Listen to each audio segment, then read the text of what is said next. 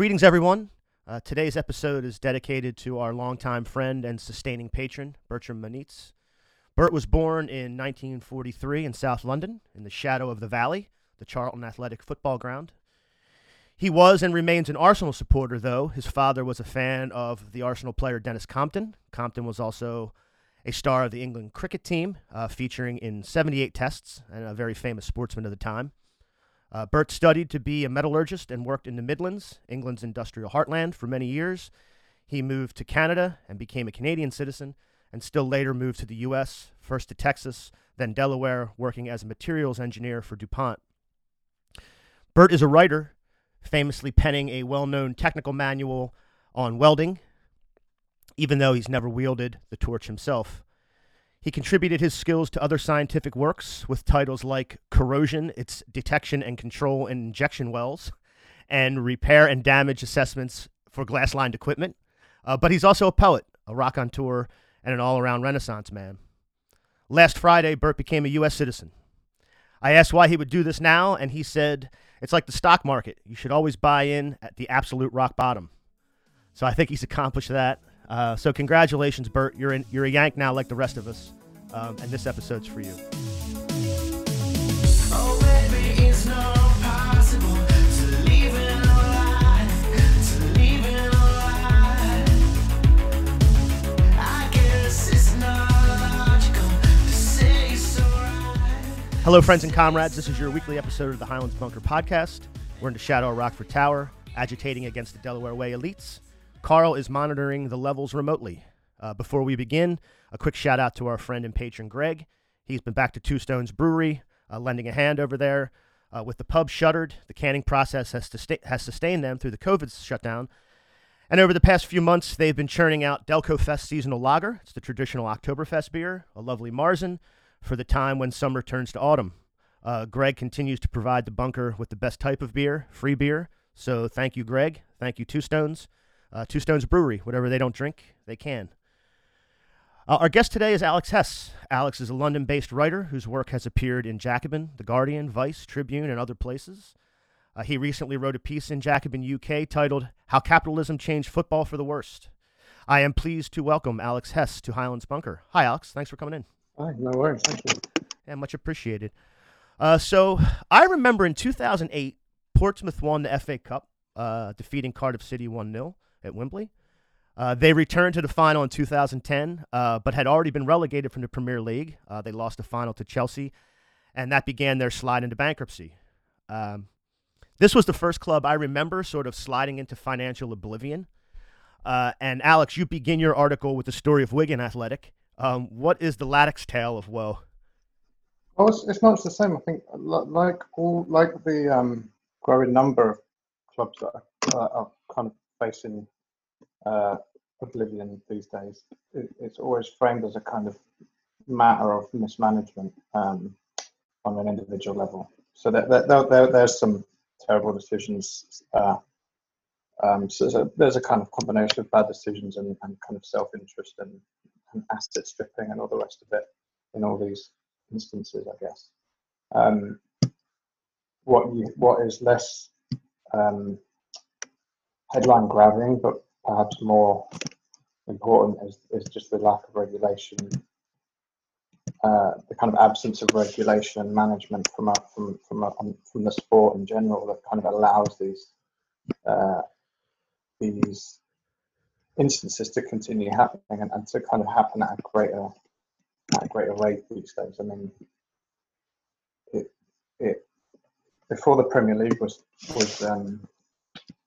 was brought into existence in the early 90s, there'd been 10 clubs in England that had gone into administration ever, and since then there's been something like 30 or 40. I can't remember the exact number, but it's kind of accelerated at a pretty startling rate since then, and obviously during that same time the wealthiest clubs have gotten spectacularly more wealthy. Portsmouth is a good example because they would also, a bit like the Leicester title win a few years ago, would also be held up as proof that football is a sport where, and the underdog can always win, and these sort of fairy tales happen.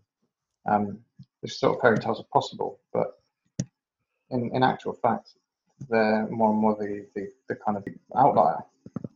Yeah, I want to kind of get into that too, because later on I want to talk about the impact of sort of money in the game across Europe, because we see some of the same impacts in the other large leagues in Europe, in Liga, in France, in the Bundesliga, um, and in Spain. Um, but you mentioned, and I think this is the start of it, that the Premier League is actually sort of a breakaway project from the football league tier system. So if people don't know, for a long, long time, the football league was just a series of divisions where teams could go up and down. If they win the league or come in the top, they move up. If they are in the bottom, they move down, and so forth. But then in the early '90s, they started basically a was that it might have been the first one in Europe, basically a top league that basically created their own TV deal. So for money, because regulations were very light, they were able to break away and do their own sort of deal, and that was sort of the beginning of the separation. And we see it in all aspects of our economy here in the States and in Europe. Just the rich getting much, much richer to the detriment of everyone else.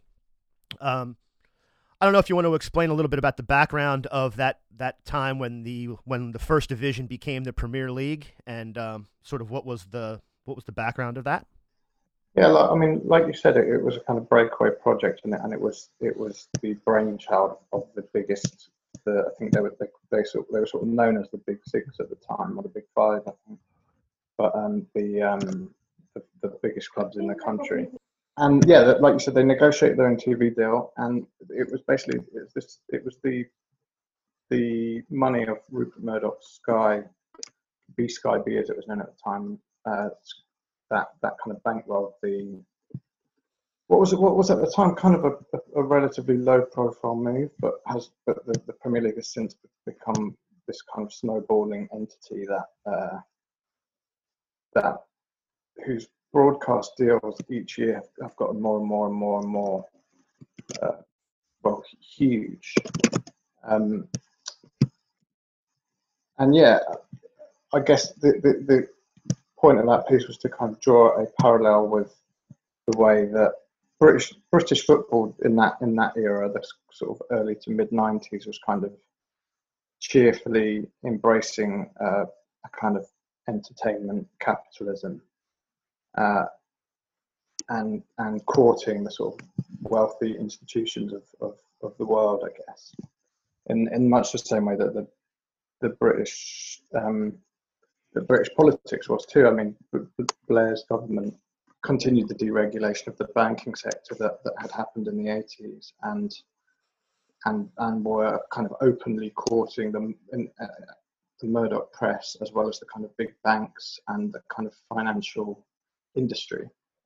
And at the time, it was seen as a kind of now that seems a kind of horrible, seedy, ominous route to go down. At the time, I don't think it was kind of presented anyway as a sort of a friendly face of modern capitalist government, I guess. And football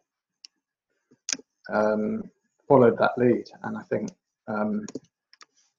in both instances, in football, and kind of reflects has reflected the British economy in the years since, in the way that the super rich this idea, even this idea that there's such a thing as the super rich, is quite a recent invention. But the rich have gotten astronomically more rich, while the poor have become a majority and an increasingly on an increasingly sort of hand-to-mouth existence. Yeah, well, let's talk. There's a story, I think, that that you mentioned briefly. Maybe you can expound on it. That I think is that illustrates this situation very well. And I guess it was during the Blair administration, when the banks were being deregulated, and there was a lot of opportunity for foreign investment in real estate and other things, as there is in the United States. New York is very well known for this. but the Russian oligarch and oil tycoon Roman Abramovich is flying around in a helicopter over London and sees Stamford Bridge, the Chelsea ground, and just as something he thought would be fun to do with his billions and billions of dollars or pounds, decides to purchase Chelsea Football Club. And to me, I think that might have been the first inkling that this big wave of foreign money and money in general was just going to flow in and really change the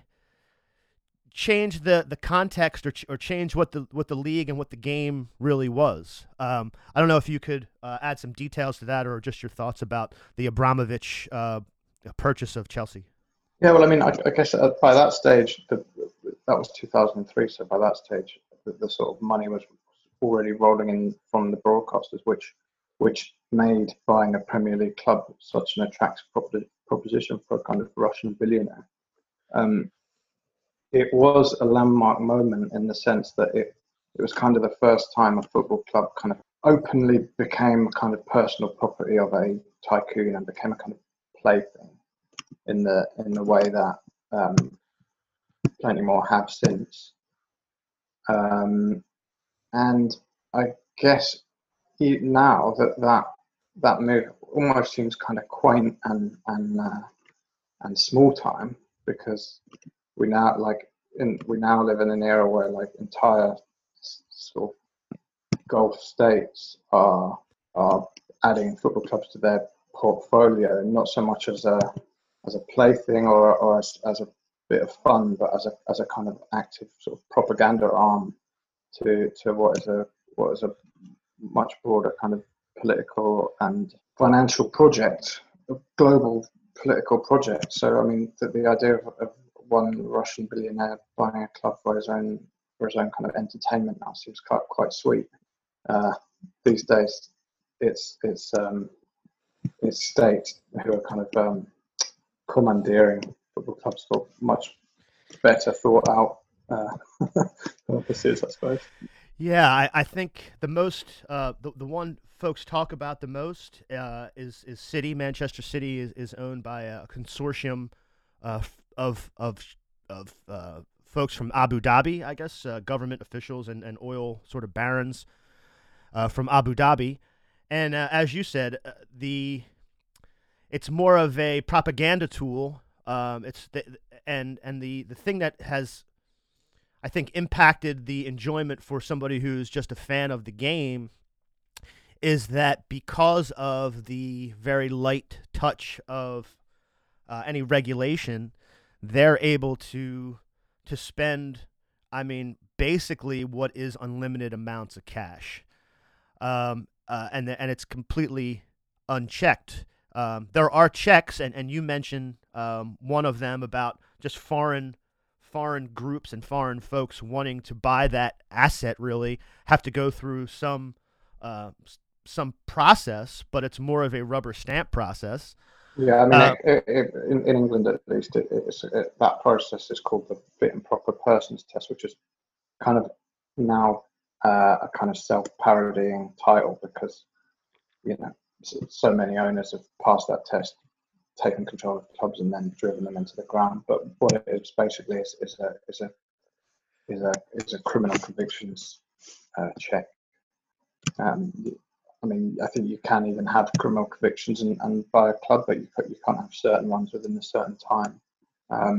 But no, I mean, there's no sort of moral or ethical, or there's no test of someone's motivations or their sort of long-term plan, which is, I guess, quite important when you're talking about taking over what are still thought of as kind of community institutions. Yeah, symbols of a certain place and a certain culture. Yeah, I think that's what a lot of maybe American fans don't understand as much if they're not older, or they don't understand the history is, and you cover this quite nicely in your piece, is that because the old-fashioned way was everybody, all the pro teams were in the same sort of tiered system, you had smaller clubs that were, in smaller towns and villages that, were sort of competing in the same way as everyone else. now you don't have that anymore. I sort of compare it in the United States to our baseball system. There is a minor league system, but they're connected to the larger major league teams, and there's no promotion or relegation. But the minor league teams, in some cases, do have a big following in smaller towns, smaller cities, even rural areas, which I think that's the connection that a lot of these clubs have. But now, because they are independent, they're not tied to any larger thing. They're struggling. A lot of them in the northeast of England that you talk about. Maybe you can talk about a few of those and sort of highlight a The couple of those Northwest, smaller yeah. ones. Well, I mean, I mean that's another way I think that football has just generally sort of come to reflect the country as a whole. In that it's just so it's completely centralised around London and the big cities. And if you're outside of London, you're in trouble. And if you're outside of London and the handful of big cities outside of it, then you're kind of fenced off in a huge way. But yeah, I mean, there's various clubs. These are all within a kind of stone's throw of each other, kind of coincidentally, but also kind of not. So you've got like Oldham, who were in the Premier League when it was founded in 1992, who were in administration by 2009.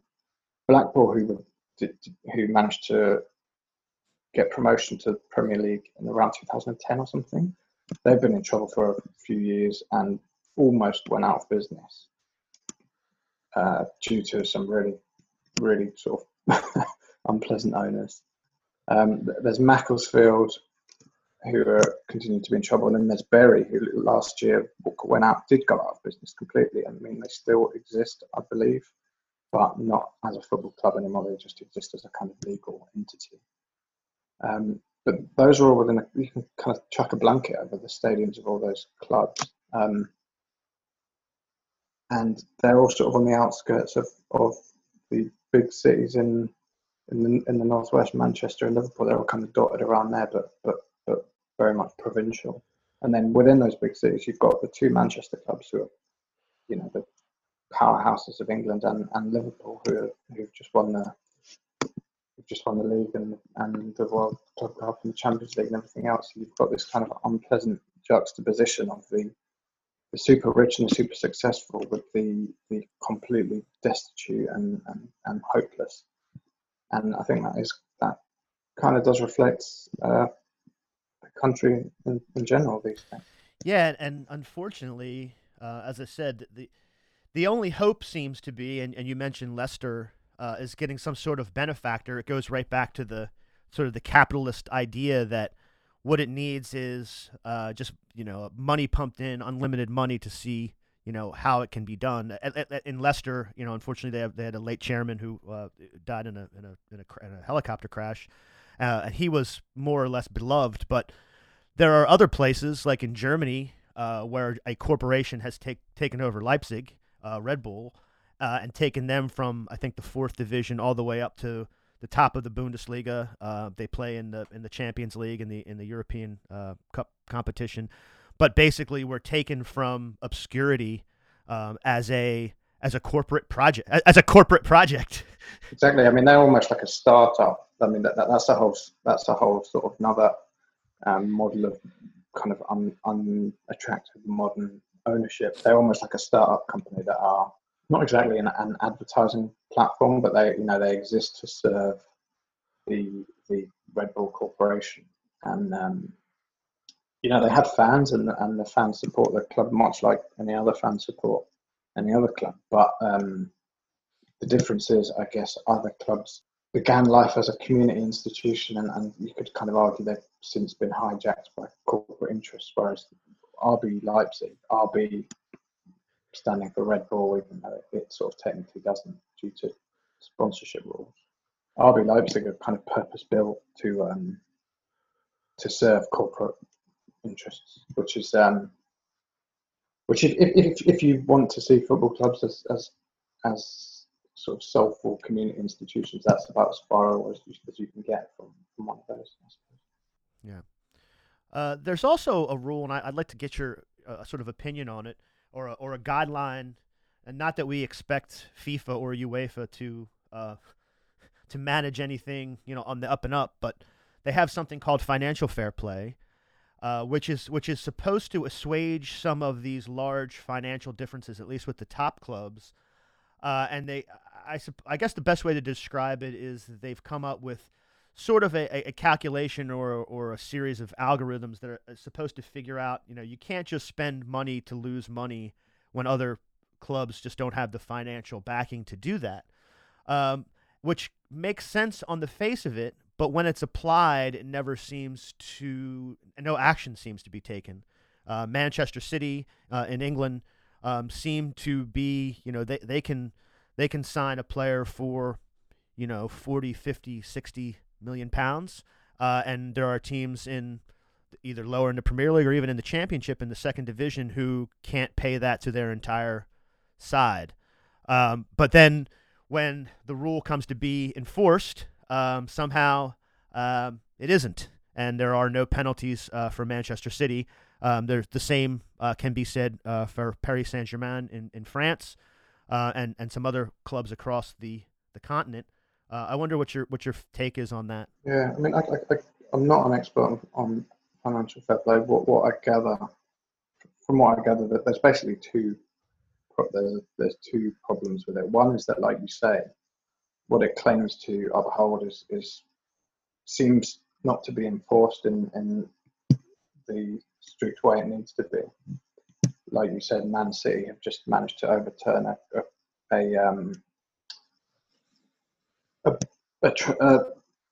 ban from European football for breaking FFP regulations, and they basically, Abu Dhabi paid for a team of the world's most expensive lawyers to take UEFA to the Court of Arbitration for Sport, and they won. And that's a problem for FFP if it can be kind of if it can be overturned by very expensive law. If their verdicts can be overturned by a team of highly paid lawyers, it's sort of a failure of its function. But the second problem is that you can or should be only spending a certain proportion of, I think it's of a club's turnover, maybe, which sounds great and does promote a sustainable business models, which is important when we're talking about clubs going into the ground.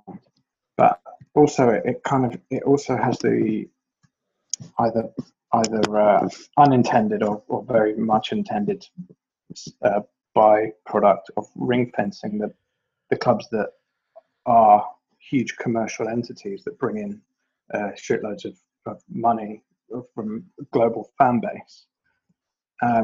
It ring fences their position at the top of the game, because how is any other club meant to break through that glass ceiling? I guess because when you talk about clubs like Man United, Liverpool, Man City, Arsenal, Real Madrid, Barcelona, etc. I mean, these are enormous commercial operations that bring in all sorts of money from merchandising and all else. And if the problem with football is that these clubs have kind of got a permanent sort of fixture at the top of their respective leagues, at the top of the game, and it's kind of an anti-competitive stratification of club football, then financial fair play, although it kind of seems like a good idea, and is in many ways a decent idea, doesn't do anything. I mean, it only redoubles that kind of problem, I suppose. So yeah, it was lot was made of FFP when it came in a few years ago, and it was a reaction to this series of kind of clubs being bought by mega rich either individuals or companies or states, whatever, and just spending their way to the top. But while it does kind of to some extent prevent that from happening in theory, it also means that the elite are doubly protected. Yeah, and up and down the up and down all of the tiers of English football. We've seen supporter backlash about different aspects of this. Newcastle United has had an interesting relationship with their ownership group. Um, there was another. I don't know if it was Charlton Athletic or there was one of the lower league teams had a just a Belgian sort of corporation own their team. It was Charlton Athletic, yeah, and there was sort of a fan backlash, and if the Charlton being in London at least could muster some sort of supporter action. Has there been any activity at the grassroots to try to address some of the disparity, to try to stand some of these teams up, or propose any kind of changes, or is the Premier League and the money just too much to fight, and it's going to continue like this? Do you think? There's not much. I guess there's not a whole lot of movement in terms of the any sort of a trickle down model actually coming into play. Like you said, when clubs do get fall into the hands of owners who don't have the club's interests at heart and tend to just and want to just bleed them dry, like Newcastle. There is always a impassioned fan response, and sometimes it's effective and sometimes not. I mean, Newcastle are one of the more dismaying cases because Mike Ashley has been in charge of that club for about 10 years or so, and has been unpopular from day one, and has, generally speaking, kind of not been good for the club's sort of upward mobility. I mean, they've been relegated a couple of times, and they're never going to be a competitive club under his ownership. On top of that, he's basically turned the stadium into a kind of advertising hoarding for his sportswear shops. But in that instance, the fans' kind of protests have faded away, and apathy has become the kind of general feeling. So that, I mean, that's one of the less the less inspiring instances.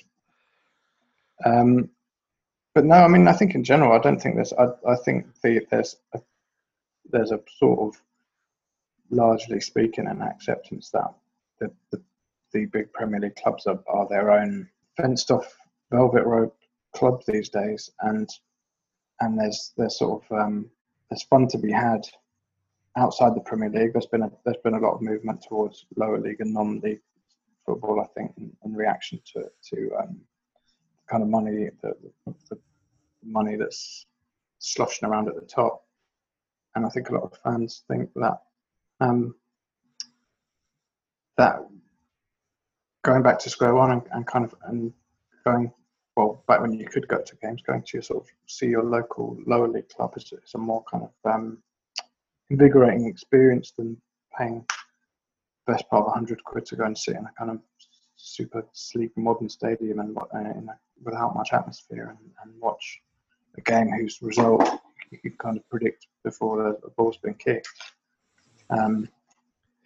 Yeah, that's my assessment of it anyway.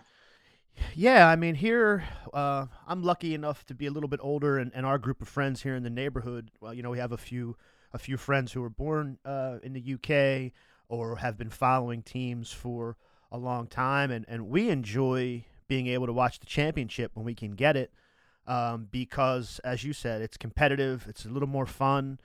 It's not a it's not a huge West End production or Broadway production trying to sell you trips to Malaysia or fly Emirates or whatever. I think, as a matter of fact, I believe most of the championship clubs have the same kit sponsor. They have basically the same sort of uniform style or kit style, which is pretty neat. But yeah, we appreciate that kind of stuff because it's not it's not glitzy. It's not a big production. It's just the football like we remember it from 30 years ago. So Yeah, that's sort of something that we follow too. So just to close out, I want to have a little discussion because this is you had another piece recently about Gareth Bale, and I know when my friends, when all my mates around here hear this, they're going to laugh because I've been a lifelong Spurs fan since the '80s. Um, and yeah, I remember the day that Bale made the hat trick at the San Siro, and I celebrated for a day, and then someone sent me a text message, I think, and said, "Well, he'll be gone to La Liga next year," and of course I couldn't argue because I knew that was true, and he was bought for just a massive fee to go to Madrid, and then Spurs sort of went back to middling, pretty much. They've had some success, but no trophies. And now, many years on, at Madrid, the shine is off of Gareth Bale, and there's some talk that he was, I guess, like a bust at Madrid. But when you look at the performance, especially the first few years, and the number of trophies that they've won while he's been there, it's almost impossible to think that was a failure. But your piece sort of gets into that. So I'd like you to give everybody the details of it and sort of your take of it. And then I'll probably make a plea to get Gareth Bale back on Spurs. Yeah, I mean, he went to Madrid 7 years ago and has since won, I think, 4 Champions Leagues, a couple of league titles. He scored insanely good goals in insanely important games. A couple of European Super Cups, a couple of Club World Cups. He's scored over 100 goals. He's been made the highest paid player in the world at one point. He was made the most valuable player in the world by moving there. So it's difficult to look at all that and think it's going to be looked back on as a kind of bleak, disappointing, and kind of a miserable spell. But that seems to be the way it will be. How it's gotten to that point is odd. I mean, he has basically not endeared himself to the fans, either fairly or otherwise. I mean, he's not embedded himself in the Spanish culture. No one seems to know whether or not he speaks Spanish or how well his teammates. He seems fairly separate from his teammates, quite an aloof figure. But that in itself isn't enough to kind of paint it in such a negative way. He's been frozen out by his manager a couple of times recently, and it's just a kind of very weird situation.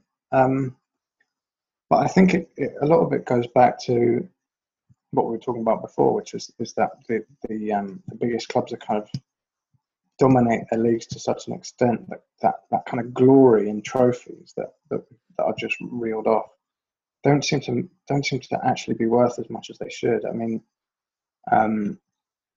Spain is basically a 2-horse league, so you Real Madrid are essentially going to win the league half the time, which takes away the sort of glow of victory a little bit whenever it does happen. In Germany, Bayern Munich have just won it for the 8th time in a row. In France, I think it's 6 or 7. In Italy, it's something similar. So there's this pattern across the top leagues where the level of dominance by the top teams is becoming like, almost a monopoly. So I guess that means that the more there is of something, the less it's worth. So this array of trophies that Bale has lifted as a Real Madrid player kind of are par for the course as much as anything else. So yeah, I mean, it's just an odd situation. I guess he's swapped being a big fish in a small pond at Spurs for being a part of a ostensibly more sort of glitzy and successful team. But I think the sort of lesson is that even if it kind of all turns out exactly how you dreamt it, if you can score overhead kicks in Champions League finals and everything else, but really there's something kind of at the very top level of football at the moment. There's something kind of fundamentally unsatisfying about it. I think that the sort of the fact that by default you're always going to win, or you're almost always going to win, creates a bind. Like, what's the point of it? What are you there for? Trophies are meant to be something to be sort of strived after, and you know, you're meant to kind of kill yourself in pursuit of success, and that makes the kind of euphoria of winning a league or a Champions League kind of all consuming. The problem is when it's what's expected, and when it's what happens, and when you're just meeting expectations by doing it kind of raises the question of what the hell you're in it for in the first place. And I guess Bale is a sort of very extreme example of that element of modern football. Yeah, the fact that the clubs are, you know, just corporate machines now to, you know, to just create capital and to be able to advertise and things like that, but the supporters still expect, or most of them still expect, you know, some sort of rapport, some sort of, as you say, if you travel, you know, you learn the language, or you have some rapport with your teammates, and he certainly doesn't do that. He's you know, apparently he's a big golfer, and he just goes out and golfs with his buddies, and he is Welsh. Yeah, he loves his golf. I don't know if you have any ties to Wales, but everybody I've met from Wales seems a tad aloof. But that could just be me, and I apologize if you know any Welshmen, but yeah, I assumed you did. Yeah, I mean, the chairman of Spurs, Daniel Levy, has built a fancy new ground, so maybe that will entice him back. You know, I'm sort of in a position of being a supporter, as you said, and it's like, well, you just sort of find other things to sort of to aim for or be excited about. You know, will you make the Champions League? You know, will Spurs finish above Arsenal? But the trophies now. That capitalism and money has locked up, you know, the trophies for, you know, a very small pool of clubs across the continent and in the UK, and as you said, I don't see that changing anytime soon. Yeah, I mean, the great thing about football is, I mean, I've just spent the last half an hour whinging about it and how it's what a dead end it the whole thing is. But at the end of the day, the pure visceral excitement of watching 11v11, whichever two teams that might be, will always appeal. Like, no matter how much the odds will be weighted in favour of one side or the other, you'll always tune in for that first 10-20 minutes. You'll always want to watch a game of football. You're always intrigued by how certain elements of the game are going to pan out. Like, that, it hasn't lost its excitement on a kind of micro level. Like, I absolutely have not stopped watching football, but at the same time, as soon as you zoom out of it, the whole thing just looks a bit like a pointless waste of time. But then the next match comes around, and you want to watch it. Yeah, I'll tell a quick story from my mate here, because one of our friends is from Watford and a lifelong Watford supporter. Our local pub is a Liverpool pub. So we've, you know, it's been quite a season. Before the lockdown, when it was still open, about maybe 2 weeks before the COVID lockdown, Watford actually went out before they got relegated and just destroyed Liverpool. I believe it was Liverpool's only league loss of the campaign. Well, it was at that point, yeah. Yeah, and it was, you know, and that memory, you know, now Watford are relegated, but it doesn't matter. That'll just remembering that we spent an afternoon, you know, singing and teasing, you know, 75 Liverpool supporters for the one time this season was a fun day out. So, yeah, I suppose at that level, you know, that excitement will never die. And it still gives you moments. Yeah, that's why I'm hoping to get fans back in the ground, because that sort of helps too. We don't get to many matches because we're 5,000 miles away, but watching them with fans is a little more exciting. I know I watched the Champions League final at the weekend, and it was two top clubs, and I thought it was a well played game. Was exciting enough. But it was the two rich teams that win their home leagues every year, and once the final whistle was blown and there's no fans there, it was sort of anticlimactic. It's an odd spectacle, isn't it? Yeah, it was very strange. And they've been. I don't know if they do this for you guys, but here they pump in like the crowd noise, the din of the crowd, but then they'll like crowd noise by algorithm. Yeah, then they'll pump in like a song or some drumming, and you look and you can see that there's no one there. So it's a very odd feel right now. Yeah, it's weird, because especially if you watch as much football as I do, then the crowd noise is good and almost entirely realistic, but not completely. So if a shot is saved or whizzes past the post, or someone beats a man on the halfway line or whatever, the reaction sometimes isn't quite loud enough, or is weirdly a bit of an overreaction from the kind of AI crowd noise machine. So it's a bit bizarre all around. The alternative is to watch it with no crowd noise, which is even worse, and just makes you want to kill yourself. Yeah, it's a little spooky. Well, Alex, I appreciate you taking the time to talk to us. Who